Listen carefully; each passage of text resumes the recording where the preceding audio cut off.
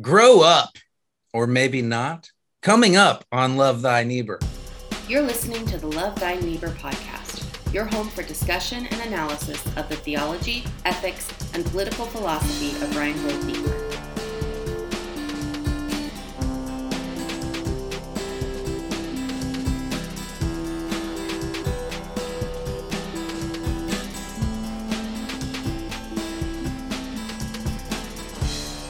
Welcome back to the Love Thy Niebuhr podcast, the only podcast in the world that is exclusively dedicated to the theology, ethics, and political philosophy of Reinhold Niebuhr.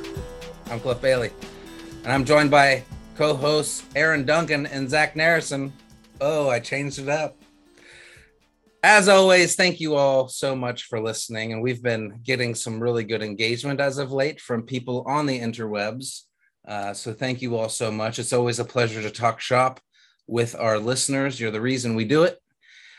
Just a reminder, the final reminder, that next week we start our October interviews. And we have an exciting group of scholars coming on, Matt Anderson and Amos Young later on in the month. And next week, we're kicking it all off with the great Niebuhr, Barth, and Bonhoeffer scholar, Joshua Malden. Crazy excited for that. And we're excited to announce for the very first time today, just got all firmed up last week. Unfortunately, Zach won't be joining us for it, I don't think, but we'll see. We will be releasing a crazy double episode the week of Halloween, where we will be reading that new book, Defending Christian Nationalism, and we will be having very special guests on to read and respond to that book with us. Friend of the show, Dr. Jeremy Sabella, will be on the first episode, and my personal friend and former professor, Dr. John Weatherly, will be joining us on the second part. Guys, I can't get it through my brain that we're going to be talking with all these people this next month. 5 guests in 4 weeks. You got to be kidding. It will be so cool. I hate you so much. I can feel it in my bones. Though that might just be wishful thinking. Yikes. But yeah, listen in, everybody. You can even listen in while you're exorcising. Do you know what the worst part about this is? Can I tell you? It's that listening to you say this, but also reading it before you say it, because I'm sat right next to you, and I can anticipate how badly it's going to be. Yeah, I'm cutting this part. No, but anyway, I mean, if you guys think about it, this has got to be the preferred Niebuhr podcast for all exorcists, right? Oh my gosh. Because it's the only one. It's the only Niebuhr podcast. So to all you exorcists listening in, this next month's for you. Okay, let's get into it. Aaron, the scripture, if you will, please. So there are 3. The first scripture is Matthew chapter 18, verses 2 and 3. He called a child whom he put among them and said, "Truly I say to you, unless you change and become like children, you will never enter the kingdom of heaven." Second scripture is 1 Corinthians chapter 13, verse 11. "When I was a child, I spoke like a child. I thought like a child. I reasoned like a child. But when I became an adult, I put an end to childish ways." And the last scripture, 1 Corinthians 14, verse 20. "Brothers and sisters, do not be children in your thinking. Rather, be infants in evil. But in thinking, be adults." All right. So just based on the scriptures, thank you for reading that, Aaron. Mm-hmm. Just based on the scriptures that Niebuhr chose here for this here chapter, seems pretty obvious from the jump. He's going to be setting up some kind of dialectic between the child and the adult. I guess that's more or less the name of the chapter 2, childhood and maturity. Now, this chapter is split into 4 sections, and this time there is no introduction, actually. But the first part really acts like an introduction. We'll get there here in a second. But yeah, he just kind of launches into it. So here are the official Love Thy Niebuhr section titles. Again, Aaron came up with his own. Aaron's sound cooler, but I think they're like Aaron's headlines for each one. They sound cooler, but they're wrong. Okay. So here are the official Love Thy Niebuhr section titles. He doesn't title them, but I do as I'm reading them to help organize the chapter in my brain a little and our brains. So here they are. Part 1, childhood and maturity as dialectic. Part 2, innocent sincerity and inevitable deception. Part 3, fascism and communism. And part 4, childlikeness in an adult. Childlikeness within an adult. All right, part 1, childhood and maturity as dialectic. What is this talking about, Zach? I mean, he begins off with the line, Jesus seems to place a premium, referencing back to the verses. Jesus seems to place a premium upon childlikeness. St. Paul implies the necessity of maturity. And this is like one of those, actually, I think a really good dialectic to draw, or a division to draw, because there is kind of this weird call by Jesus to be childlike.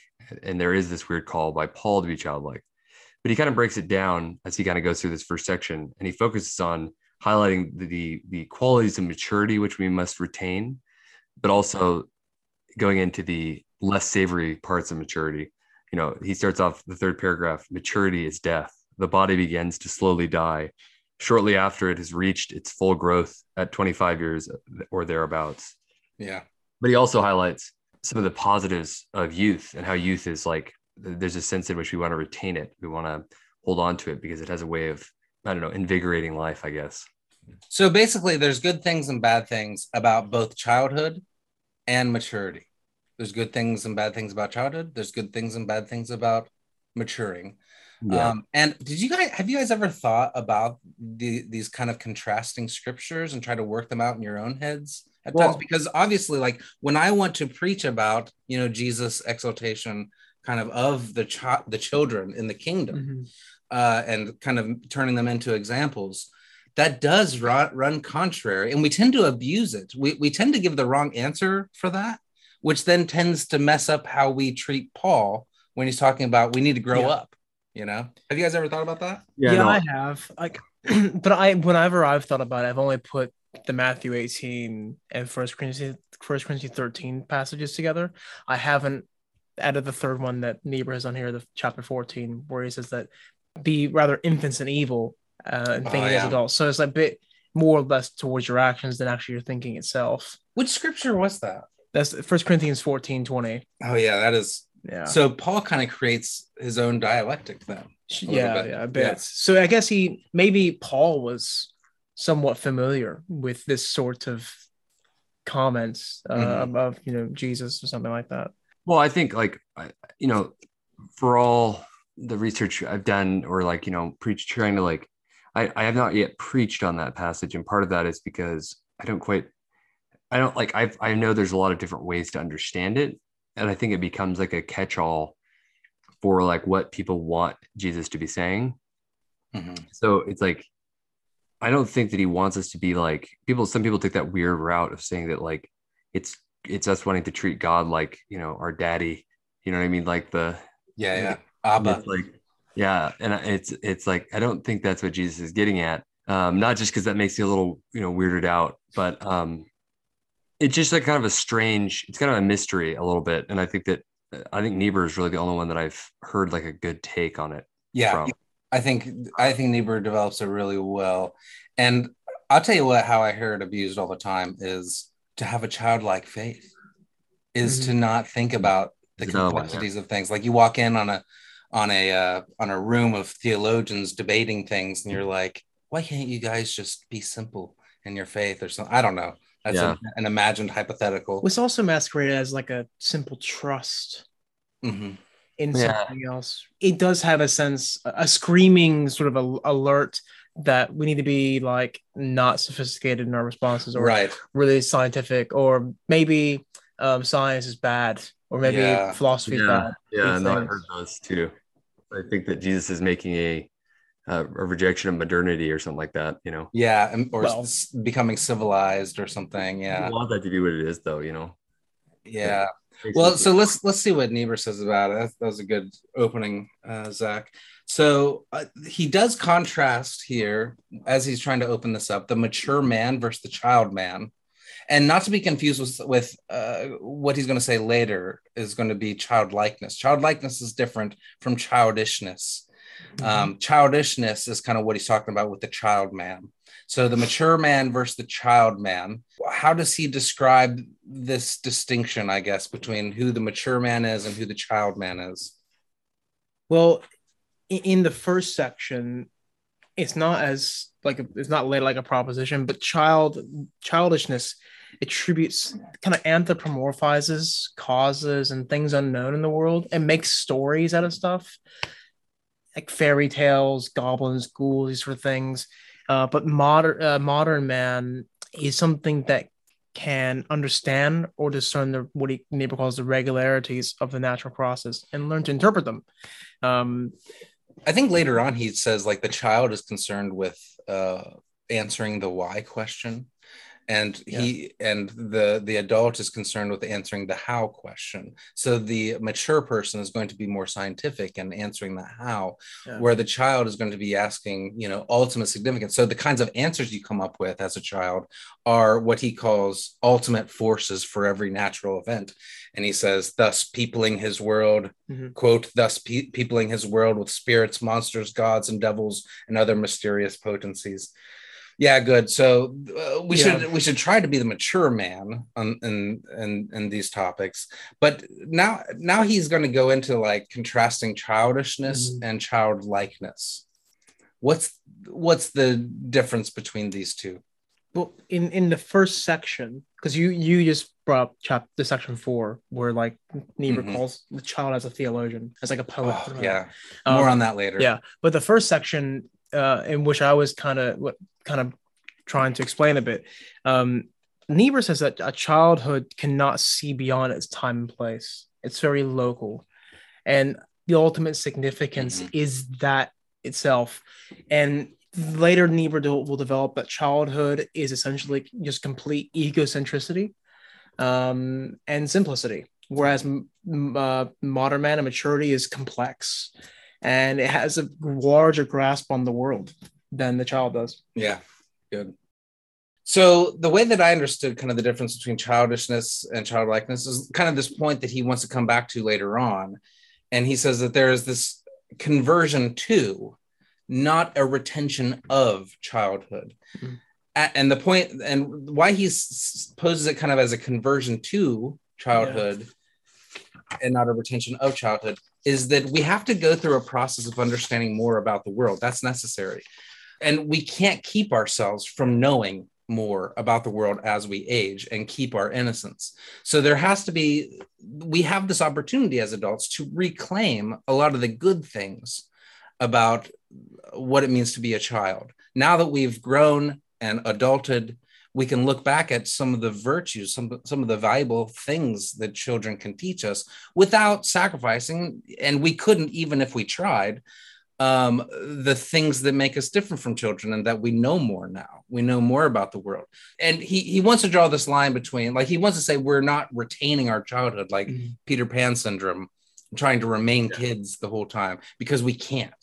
You can't possibly do that. So we have to kind of go through the fire of reason and adulthood and understanding the way that the world works. And then once we're kind of separated from our childhood, we can go back and kind of reclaim some things.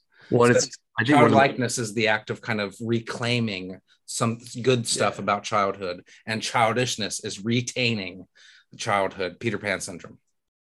Now for part 2, so this next section, innocent sincerity versus inevitable deception, we should warn our listeners that in this section, he's going to start off with the same dialectic of childhood and maturity, but it will balloon into talking about tribes and nations and stuff like that here in a second. So, I mean, he's going to end up applying this to a lot of different stuff.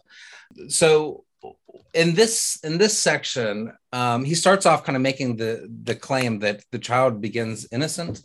The child begins not at war within itself. It accepts the world as it's given to them, and at most it will, devise some questions about ultimate reality, like why this and why that type of thing. But ultimately, it's kind of the child is blessed to be kind of in a secure place where it isn't bombarded with a lot of the collisions that occur within adulthood, like morality and expected morality and things like that. Freedom and reason as well. Yeah, freedom. It doesn't have. Yeah, it doesn't have to negotiate some kind of compromise and between that conflict of freedom and and I mean, and the way Niebuhr describes it is that I think in reason and in freedom is not total awareness, but there's like a limited awareness of like what we're capable of in our surroundings. So what oftentimes happens when we try to rationalize, those earlier impulses is we try to rationalize in such a way that it expands those impulses. Kind of like what Hume says, that reason is the slave of the passions or stuff. They kind of write out the book. Yeah. And so as we mature, and this is kind of where Niebuhr makes the big turn of this section, as we mature and we become what he says is alienated, as we realize that the world, so we're starting to learn more and more and more about the world and the way that the world works. And we start realizing more and more that the world doesn't quite measure up to the world in our minds. There is a gulf between the way the world is and the way the world ought to be. And he uses the fall to kind of illustrate this difference. But there's kind of a fallen world on the outside and kind of a perfect expectation still on the inside. And so we automatically start feeling alienated from the world that we're in. And we're tempted then, because we have kind of this perfect idea of the way the world should be in our minds, we're tempted to control the outside world. But he says that we lose our innocence, and we also lose our sincerity, though, because we suddenly find ourselves within a moral universe where expectations are placed on us from our communities. Like it's kind of like, and Zach, you're a father, there's probably a time in your child's development where you start maybe making them order for themselves. Making them, when you're at a restaurant or something like that, having the child be responsible for their own toys. There becomes kind of an expectation that begins to be revealed to them that the outside world has demands upon them. Yeah. No, I mean, yeah, that's a key part of parenting. And I think, I don't know, you put your kid at quite a disadvantage. I remember actually reading, it's a weird side note, but I remember reading, I think it was a book by Malcolm Gladwell, but he talked about how that's the difference between high achieving. So you have like a really high intellectual, like somebody who's really lofty mental capacities, I guess you could say. And you'll have two people with these capacities, and the difference between them in terms of their outcomes is actually that exact thing, their ability to like make decisions for themselves and make their decisions. So yeah, it's a key function of and within that, as we grow up in that, and we're maybe more or less capable of anticipating and understanding the expectations of the outside, also what's happening is within us is growing this sense of ought, of the way that the world ought to be. We can't just play this game forever that the world has on us. We want things to be our way, type of thing. And this, to Niebuhr says, brings about two things. One is kind of a feeling of alienation, that we're living in a world that doesn't quite fit, where we don't quite fit in. But also the second thing that it brings about is we lose our sincerity, because we'll learn how to play the game. Yeah. Instead of like, we'll learn how to play the game in order to control the game. Eventually, we'll learn how to say please and thank you. We'll learn how to order for ourselves. We'll learn how to appease mom and dad with taking care of my toys. But this is all an attempt, in a way, to eventually kind of exert what we want. We'll play the game to get what we want. Yeah, and I think he says all mature moral conduct is therefore infected with an element of dishonesty and insincerity. The lie is always intimately related to the sin of egotism. Adult character is forced by its own inner contradictions to pretend to be something it's not. And, when I first read that, I was like, yeah, well, that's all of life. But I think I get his point now from what you're saying, like, because I remember actually feeling that exact experience as a kid. You know what I mean? But what he's talking about is actually not adult. He maybe should have changed that as mature character. You know what I mean? Is forced, because what he's talking about is that is part of what maturity entails, is that kind of you're conforming to everybody else's expectations, everybody else's there's a game that has to be played, as you said. Yeah, and there's this inherent kind of deception always going on between kind of what we want and what is expected of us. Yeah. So we're constantly playing the game to deceive, maybe put a facade on, to appease the outside world, to appease other people, that type of thing. And he calls this an inevitability. But he says, you look at kids, you look at little kids, they're so sincere that they have no filter. They'll tell you whatever they think. They'll do whatever they want, you know? And there's a certain innocence and sincerity about that we lose. But suddenly, when the world throws expectations on us, we learn how to fudge a little bit. We know how to put on the facade. You know, what's really interesting to me is, as he talks about this, you know, one of the things I thought of immediately was his own view of conflict or violence in Christian realism, and how it embodies some of what a lot of what he's talking about. Oh my gosh, dude. I think it's in this section. I think it's in section 2 where I put, it is. I put an exclamation point on page 139. Or no, wait. On page 141, still in this section, this is the origin of Christian realism. Like, this really looks like it, of treating the world honestly and with realism, you know, not as what we would want it to be, but as it is, starting there with as it is. And we'll get there here in a second. Yeah. And I guess I'd be more interested in exploring, you know, maybe this isn't the right context, but I'd be interested in exploring how, if Niebuhr would have recognized that about his own view, that it you know, I wonder if it Christian realism rightly acknowledges its own like interplay in this, you know what I mean? This idea of like abandoning childlikeness in order to be realistic and just play the game. No. If that's like a good thing, you know what I mean? If it maybe, I would say even within Christian realism, there must be some attempt to, there's obviously an attempt to reclaim the sincerity. Well, he says here, they do not justify these conflicts to themselves or to their foes. They are self-justifying, advancing civilization, a lookout upon a larger world than their own. Invariably, they have both an imperialistic and moral attitude toward the world. They seek to dominate life beyond the boundaries of their own state, but they also feel themselves bearers of the inheritance of values that transcend their national existence. It's like, so Zach just took the leap into kind of talking about nations now, and that's an important quote. So what we have is kind of this building from, early on in the chapter, Niebuhr's talking about the child and adult. And when you become an adult, you learn how to play the game. You learn how to deceive, because you have this sense of ought, or this dream state of the way that the world should be versus the way that the world actually is. And you have all these expectations on the world that you have to comply with in order to get by, in order to survive, type of thing. So this develops this necessary kind of deception that will inevitably always come up. There will always be, there's an inevitable temptation to deceive. But now, as Zach just read, we're moving into, Niebuhr's going to start applying this to nations. And he's going to draw a distinction between the tribe and the nation. He says a primitive tribe is honest. You know, it's honest about what it wants. It's honest about what it thinks its God demands, God or God's demands. It's a very brute way of understanding people groups, but it's sincere. And as it moves into nations, now it has to get along with other nations.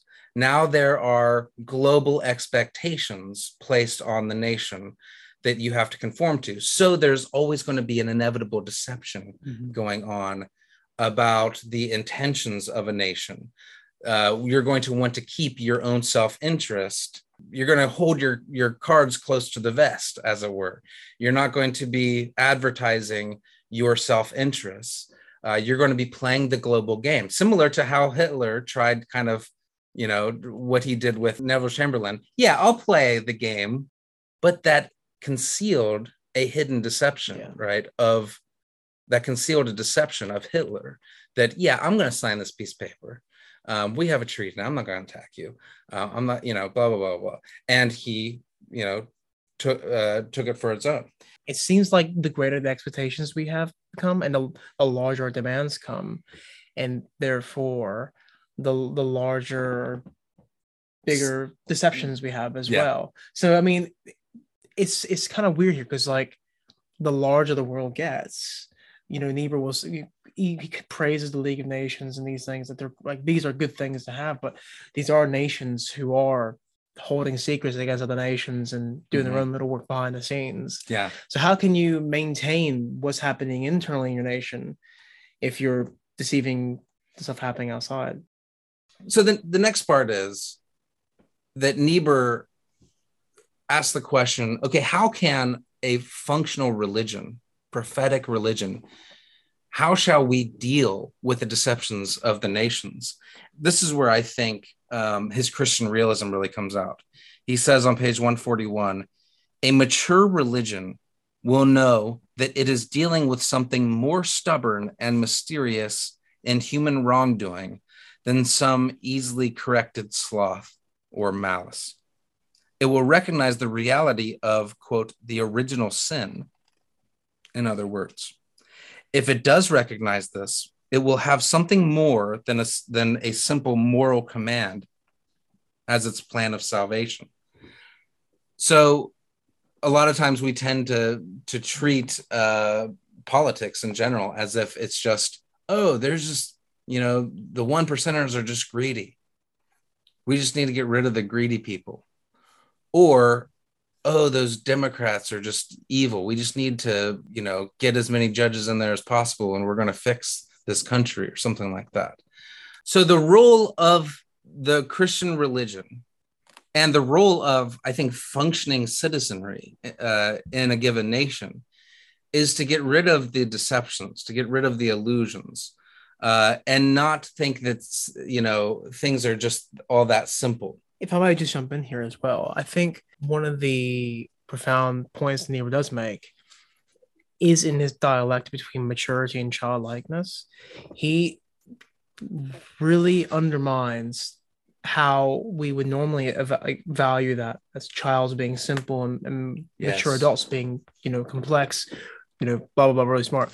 Where he comes to say, like, liberal Protestants have an expectation of man that follows just what other secular people are thinking, that if we just have education and we just have the right ways of thinking, the right rationales, then we can have a great society and get rid of our self-deceptions.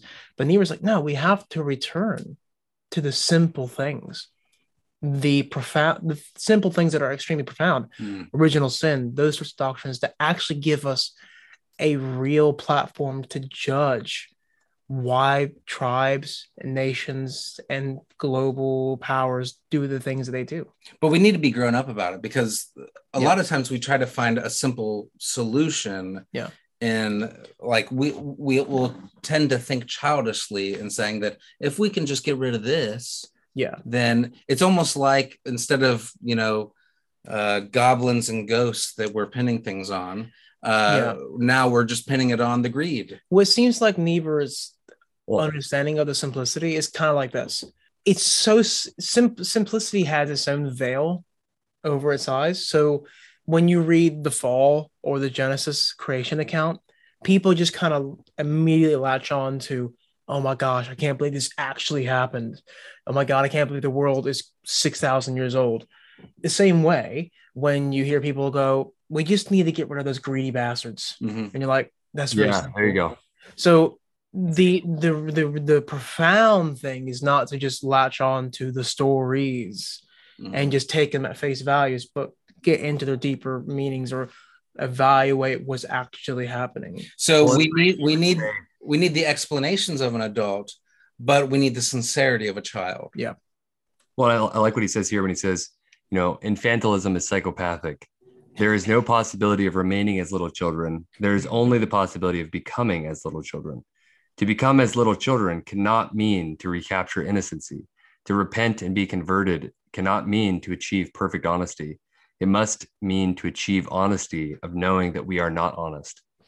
And it's like that, like, I guess in my mind, it brings together a lot of what you guys are saying in terms of there's such a striving to like think that adulthood is this like manifestation of, heavenly wisdom that is simplified down to the simplest characters, which can be placed into the lap of anyone. And they'll understand that if we just take down the greedy people, then society will be good again. Or, if we just hold on to the story that the world is 6,000 years old, we'll survive. And it's like, we'll beat back secularity in America.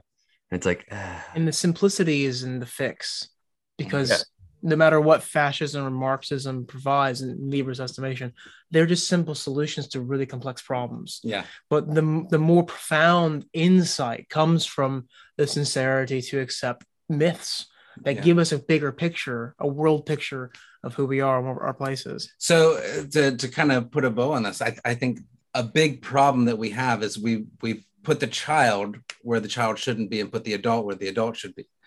We make a child of ourselves when we become childish, when we try to blame the world's problems on these monsters that we've kind of devised, these simplified monsters out there or something like that. We need to get rid of that, but we need to retain the sincerity of the child and that the brutal honesty of the child about what they see. Without pretension. Because they have better questions. They have better questions. That's right. They have better questions. The adult has better answers. And the child is better at kind of realizing their own limitations. So there's good things and bad things that we need to take from both of them.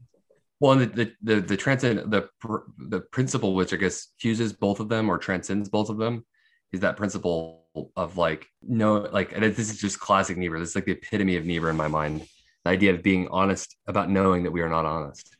Like that is such a classic, like that's how I think we go beyond those things that he's talking about there. I don't know about you guys, but when I'm on Twitter, I spend half the time just rolling my eyes at what people say. This is for liberals and conservatives. Just the utter simplicity of how people detect, like pin problems on certain things and their solutions that they come up with. Like, I think of that.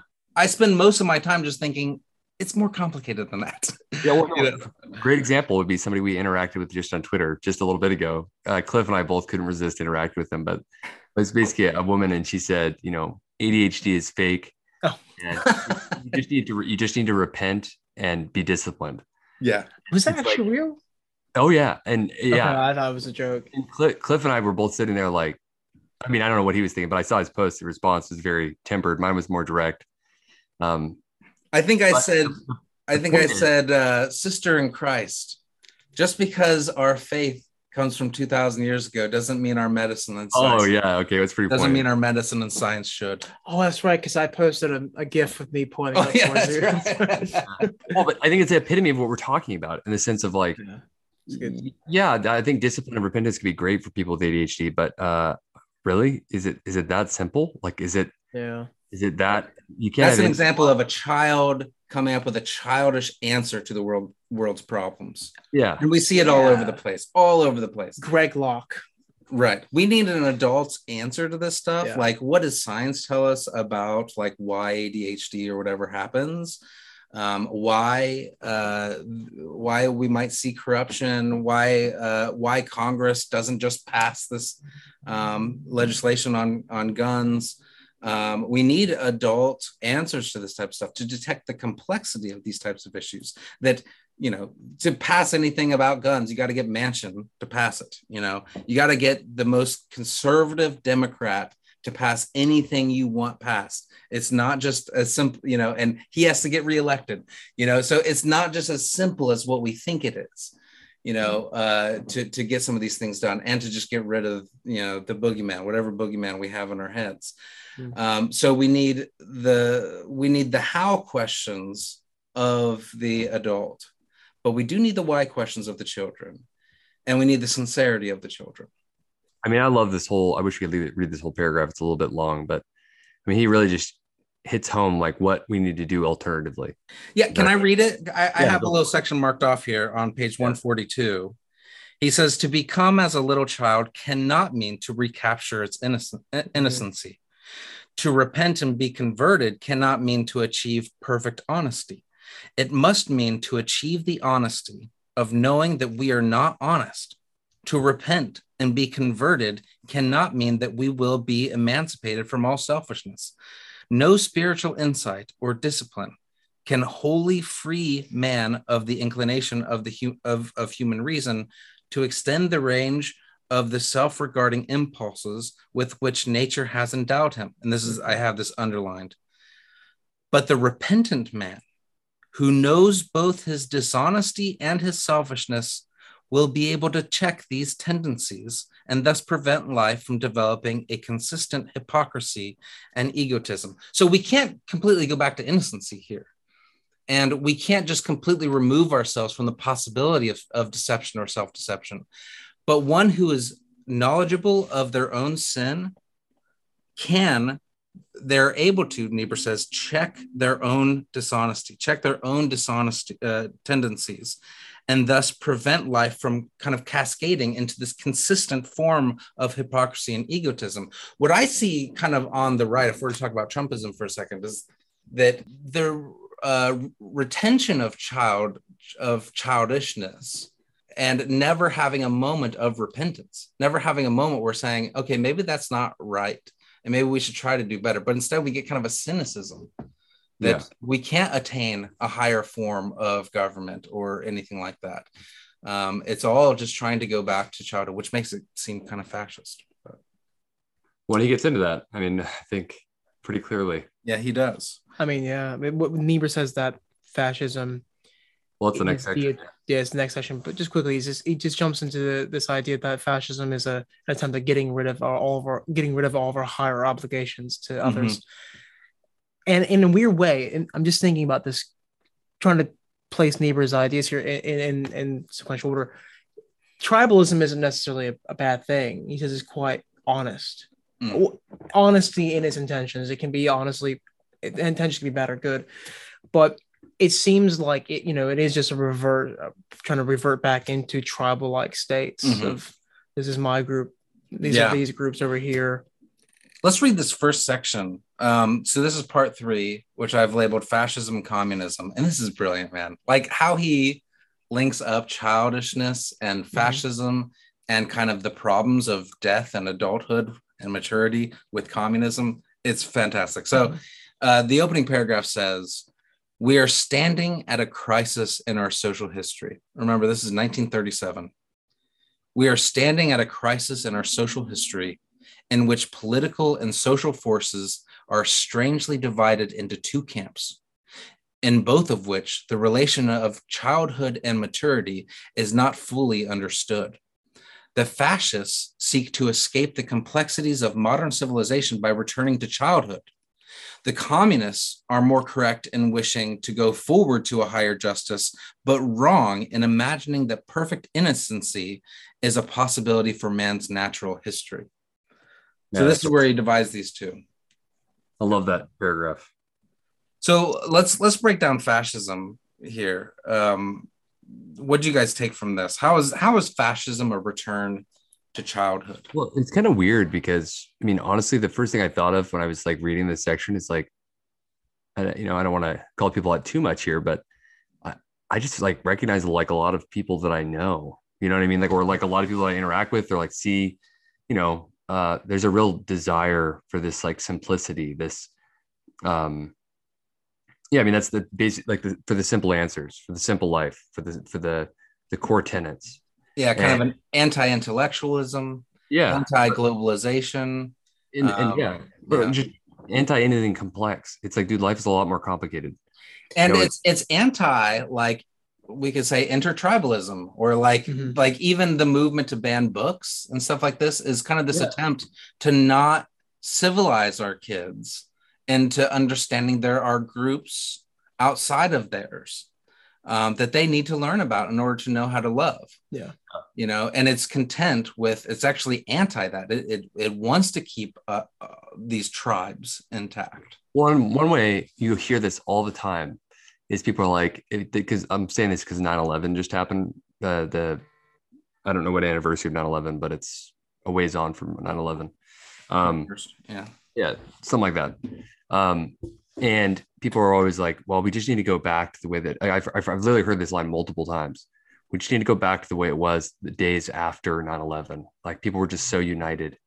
And it's like what they're asking for there is not really realistic. It's really the result of a nation being attacked. And hopefully we don't have to replicate that in order to have, we don't want that unity because it's not something that you want long term. Well, Howard Ross says in Resident Aliens that war is the one thing that unifies a nation, right? Mm-hmm. But even the thing that Niebuhr goes further, and that I think Niebuhr would agree with that, but he wouldn't deny that there is anarchy in the world already. Mm-hmm. And so the thing that defines fascism for Niebuhr is that it accentuates anarchy whilst trying to overcome anarchy in other nations. Yeah. So it's just like adding fuel to the fire. And so it's kind of ironic when, like, and I'm just not trying to pick on Trumpers here, but when Trumpers talk about, this such a law and order country and we used to be so peaceful, and then they do January 6th and stuff like that. So it's just accentuating anarchy itself. It's just an irony. As an attempt, yeah. And it's very attempt to kind of create a unifying structure under Trump or something like that. It creates anarchy. Yeah. And I think also one of the things that this really, one of the links that he makes here that I think is really important is that connecting fascism to tribalism makes it really feel like a step back for anybody trying to do it or participate in fascism. Because thinking about it, like watching some of the, the recent speeches and things like that by some politicians, like Boebert, I just watched a thing by her at like a youth conference thing. And I just couldn't get over the feeling over and over again that this is just so simple. It's such like a child, like really the best way to put it is it's just childish. And then it's oh, that's literally what's going on. Like they're literally just simplifying everything down for like a childlike innocency, I guess. Yeah, we should acknowledge that there is something kind of inherently appealing that ultimately finds its expression in a type of fascism. I think that maybe a long time ago we talked about this. Like, I love the movie Rocky IV for so many reasons, because it really shows this difference between the United States and it tries to draw this huge contrast between the United States and Russia. Rocky is in a freaking cabin. Okay. He's growing out a beard out in the wilderness. He's lifting a freaking carriage. He's not lifting weights. He's lifting a carriage with Uncle Polly on it. Okay. He's doing push-ups and sit-ups and throwing stuff and climbing mountains. And then you cross over into the communists, right? And the Russian, what's his name? Ivan Drago. And he's like in this high tech, like, machinery laboratory type of thing working out. And kind of the contrast that he's going to draw between these two types of ideas is like kind of the earthy, primitive, we can still beat you, Russia, even when we are locating, when we're going back to infancy type of thing, going back to childhood, going back to the wilderness type of thing. Whereas, we want to throw out all the modern conveniences, but there's an interesting dynamic that Niebuhr points out here is that yes, fascism wants to go back to the tribe, wants to go back to the earthiness, wants to go back to its Aryan roots or whatever, but it takes with it technology. Exactly. Yeah. And it makes it so much more dangerous. I was just going to say that because the thing with Hitler is that the one thing that really defined his leadership was a return to soil. And they had more horses in his army than I think tanks at some point. Yeah, they weren't a completely revolutionized military force. No. Yeah. And I wonder, like, if you apply like all that, what you've just said so perfectly, to the Rocky IV, and how does that make America dangerous? Yeah, exactly. How does that make America dangerous? We have very basic animalistic, we have certain freedoms about kind of our childhood that we love so much, along with, and we talked about it with in Sabella's book when we were talking about irony of American history, but we have kind of these pretensions about ourselves that are earthy and soil and this great nation type of thing, but armed with the greatest, armed forces in the world, and we should be very wary of that combination, because it's like giving a gun to a child. Is they're thinking like a child in their simplistic ways, but now they have all this power to kill people with. And what a powerful image for America right now, right? The child with a gun in a school. It's like handing Lauren Boebert a grenade and just like seeing what she does with it. It's amazing to bring it together. Both of you guys' comments. The Lauren Boebert at this conference, I think wasn't she, Zach, like she had like a gun in a holster as she was talking at this youth rally.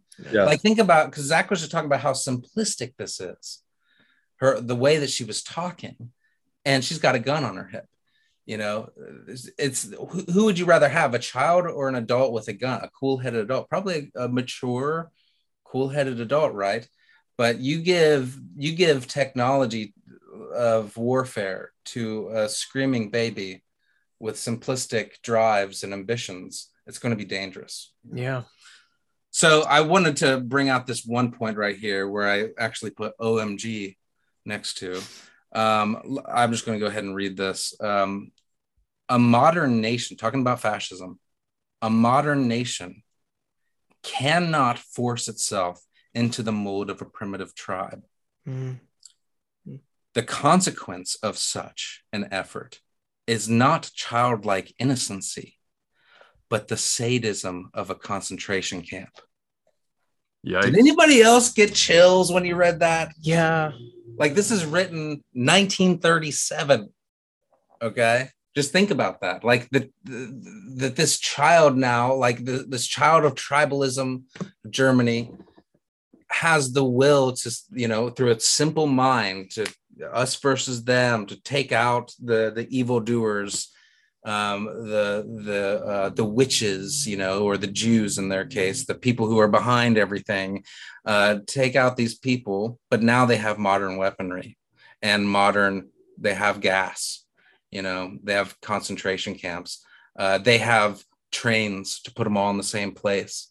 It's a very extremely dangerous combination, this very simplistic way of seeing the world mixed with modern technology, extremely dangerous. Yeah.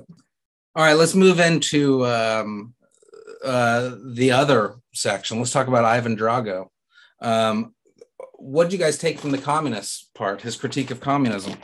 He's not really he's quite positive about Marxism insofar as it is seen as or characterized as a move forward and not a movement backwards. But he says that where it becomes childishness is that it is utopian. Yeah. In his conclusion. Yeah. I mean, yeah, it's the classic Niebuhr critique of communism, which is that it's just it's too naive about what really takes place and how humans really behave and how we are very selfish. I'll read so it's more advanced in its pretensions and not and its deceptions, right? Well, yeah. So while we could say fascism is more sincere, right? Yeah. And that it tells us what it wants, or whatever. But communism is under a delusion, a self-deception, and a deception to everybody else. Interestingly, I really haven't thought through this too well, but I want you guys to take on it, because Niebuhr ends up saying that the pretensions of communism, Marxism, is that it thinks it can create the beginning of history, a new society. But Niebuhr says it doesn't begin there at all. It ends history. It ends society if it gets what it wants.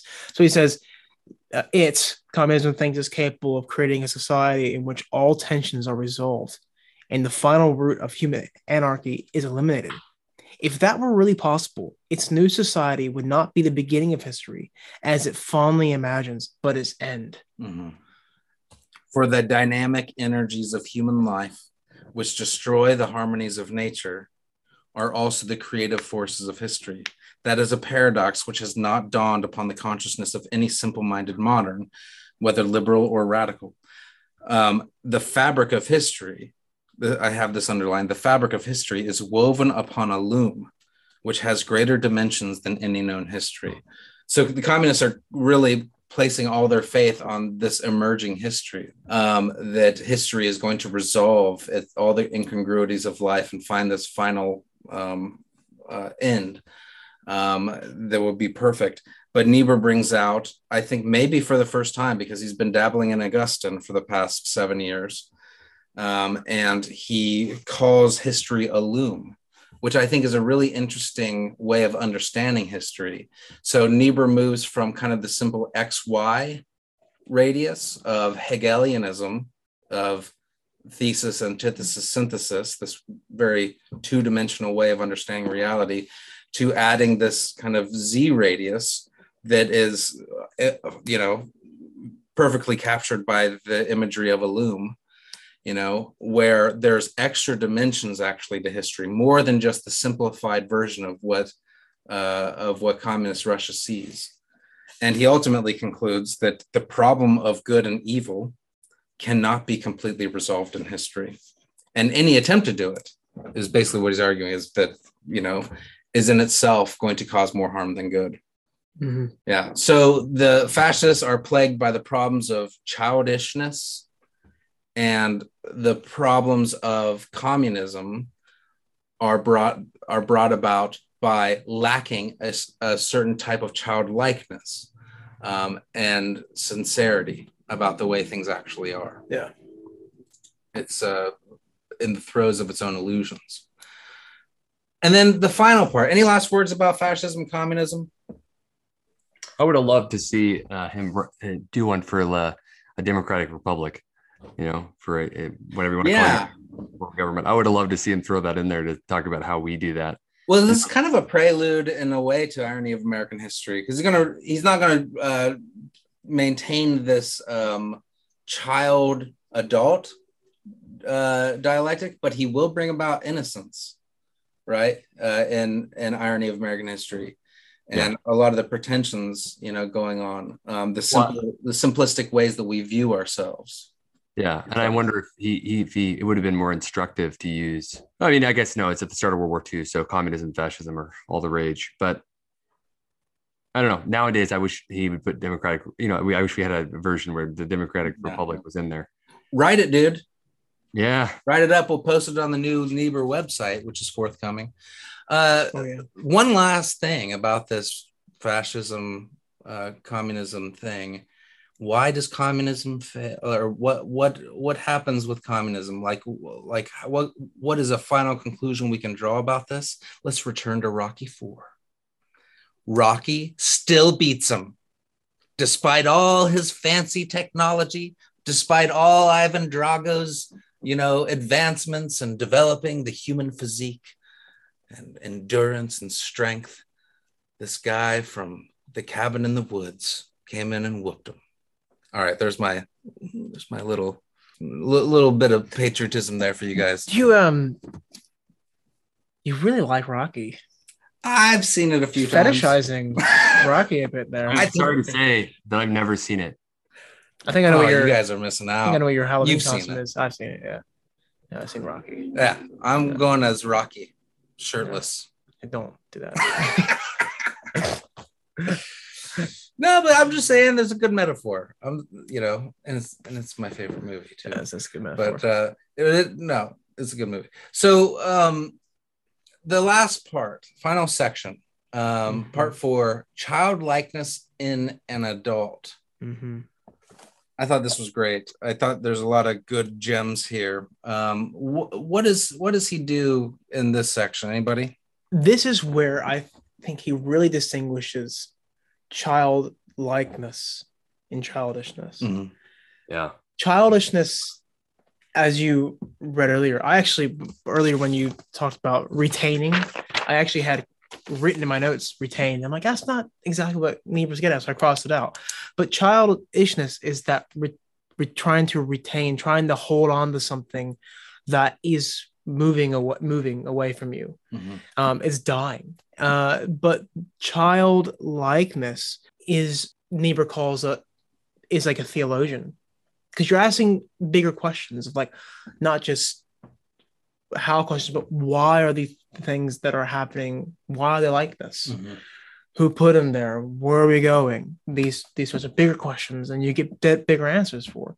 But it also ends up with like how you accept the world as well as a different result. So, so the child, like he says, the child is a theologian. He says, every child is born a theologian, which may be one reason why moderns regard theologians as obscurantists. The child is a theologian rather than a scientist. And we brought up the how-why distinction earlier on. Yeah. I think it's what like Aristotle would call first philosophy. It's all about what are the first causes of things is what we should be concerned with. And if we merge those questions, I think with sincerity, I think that we should get something really helpful. And with that larger perspective on questions, you get a different possibility of how you respond to the world as well. Mm-hmm. And so I'll read the section that Niebuhr writes. So he says that this is the childlike theologian, childishness of the childlikeness of a theologian, and therefore approaches life with awe, hope, and fear. With awe, because it knows that the mystery of life is something more than unknown region not yet explored by an advancing science. With hope, because it doth not yet appear what shall be, and no record of past history gives us an adequate clue of what creative omnipotence may bring forth out of the infinite possibilities of existence. With fear, because it knows the possibilities of evil, which appear at each new turn in history, are never adequately anticipated by any analysis of the past. The wisdom of such childlikeness will prefer its hopes to its fears, knowing that good is more primary than evil, that the world could not exist at all if it were not good. Creation being a triumph over chaos, it will therefore approach life fearful yet unafraid. Good. So let's break this down one by one. So overall, he says what the child can offer us is a wisdom about life. And he brings up three really important points right here. Then he'll get into it a little bit more later. Awe. What's he talking about with awe? Like, what can we learn from the child about awe? Well, AWE. Awe is linked to science, right? Awe is a sort of, Aristotle says that all philosophy begins in wonder. Yes. Wow, what is this? So like when you start reaching beyond what can be naturally explained, then you have a deeper grounding and appreciation for the reason things occur. I don't know. Is that adequate? That makes total sense. So as adults, the temptation is to just live in the two dimensions of what science and the how question can give us. Yes. But a child releases us from that and allows us to admire beyond the limitations of science. And if we remember from the first section, Niebuhr does say that maturity can lead to a death of our imagination, whereas the childlikeness leads to a rebirth of that imagination. Yeah, that's right.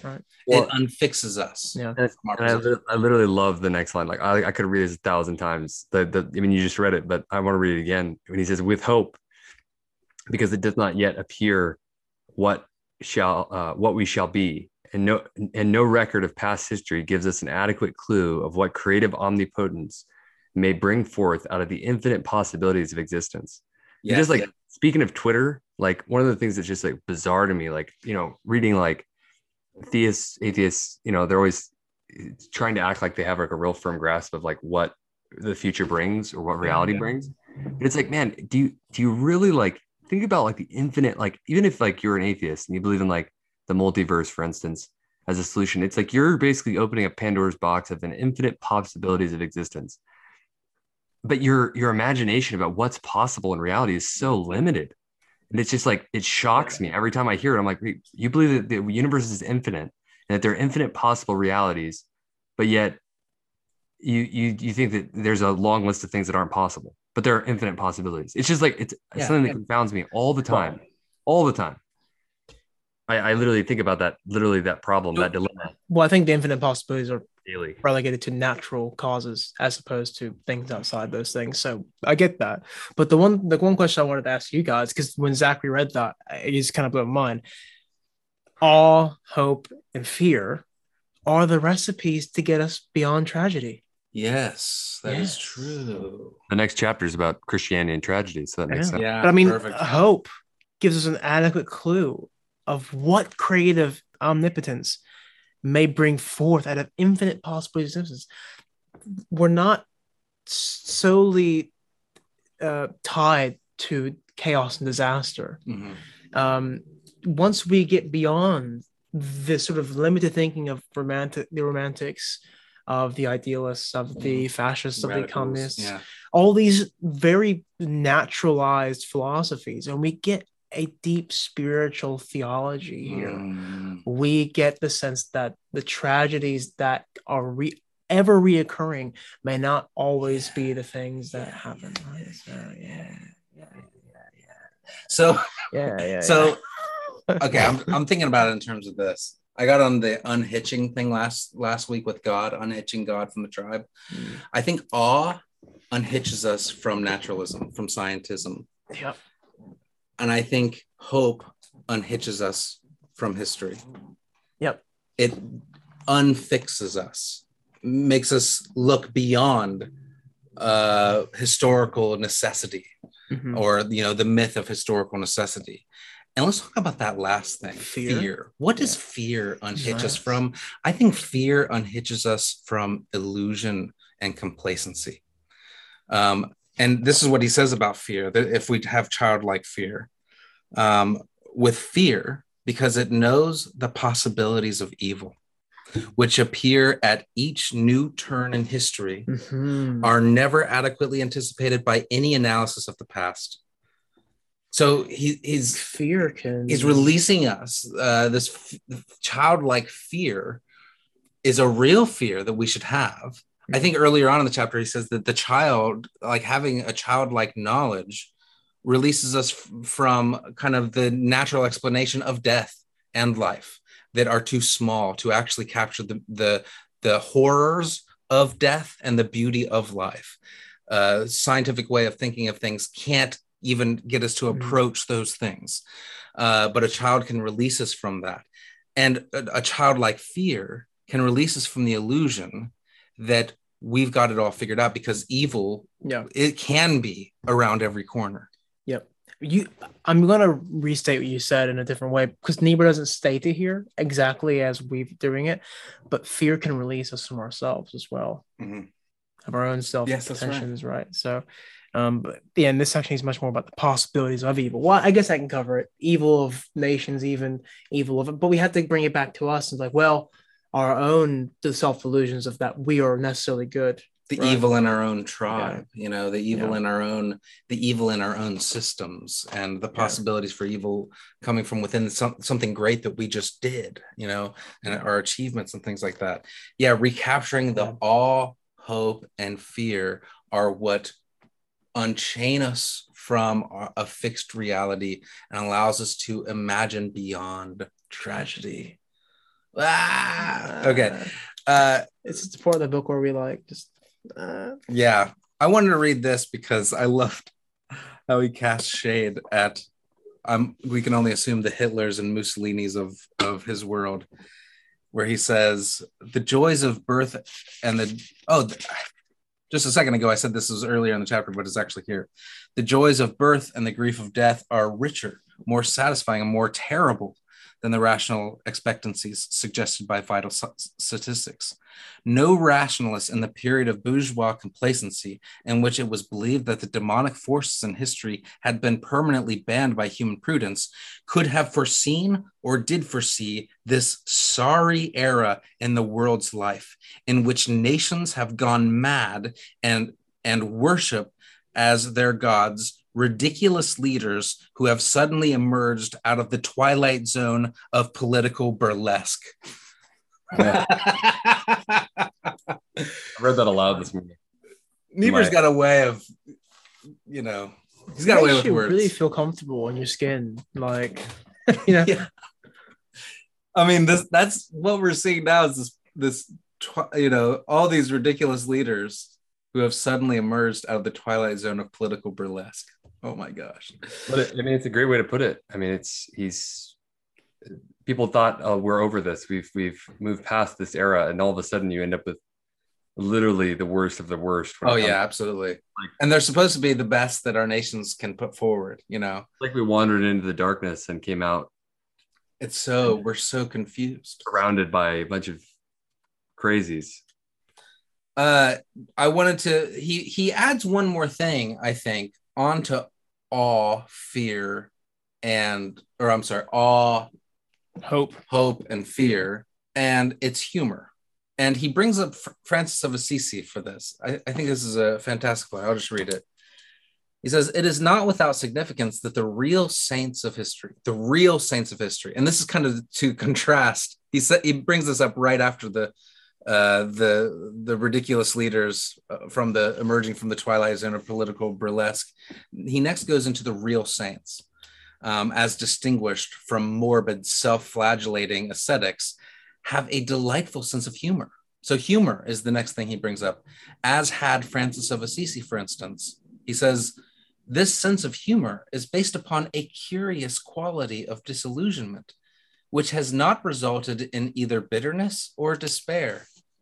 And this is a really important quote here. He says, this humor that Francis had, this humor is without bitterness, because judgment of the fellow man are tempered by the forgiveness, which is prompted by repentance. It is without despair, because no evils in the world can disturb the firm faith in the goodness of God and his ultimate triumph over evil. This quality of mirthful serenity is unlike the innocency of childhood, which knows no evil. It has looked into the abyss of evil, and it is no longer affrighted by it. This state might be termed a second childhood, but for the uncomplimentary connotation of that term, it is at any rate the spiritual state which follows the second birth of repentance and conversion. So he's almost like having a sense of humor as being kind of the final form of discovering childhood in adulthood. Because he's saying humor is a product of faith as well, because it is the thing that follows repentance and rebirth, right? Yeah. You've gone through the fire. You've gone through the fire of sin and adulthood and reason and all these types of things, and yet you're able to stand back from it and laugh. Yeah. And laugh without bitterness. Yeah. And laugh without judgment. But laugh with kind of a distance from evil. So there's quite a different quality of humor people of faith have than people on the mundane do, right? Yeah, and it's partly being able to laugh at ourselves and to be able to laugh at the situations. Yeah.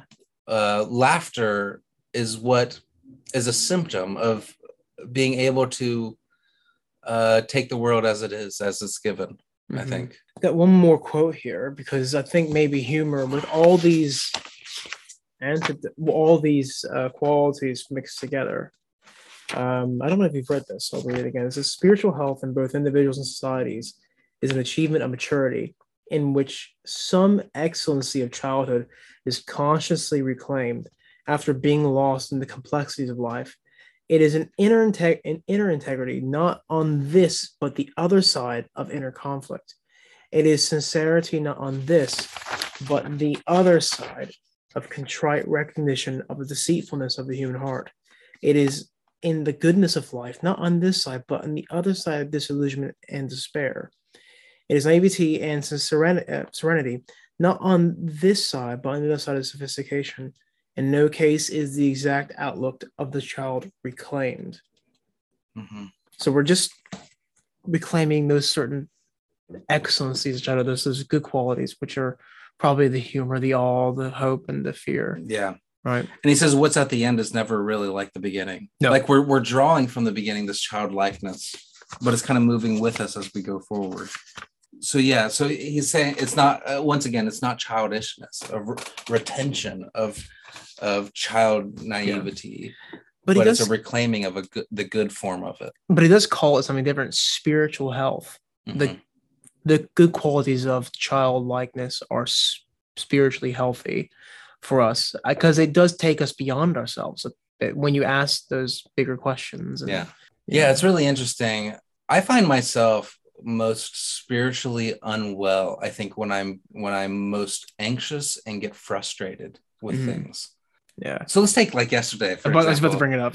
So yesterday, Aaron and I were just fuddling around with stuff for church work, and bulletin stuff and liturgy stuff and all kinds of stuff. And the whole process of just working with a word processor and all this stuff is just getting so grating on me, and I'm just getting so flustered.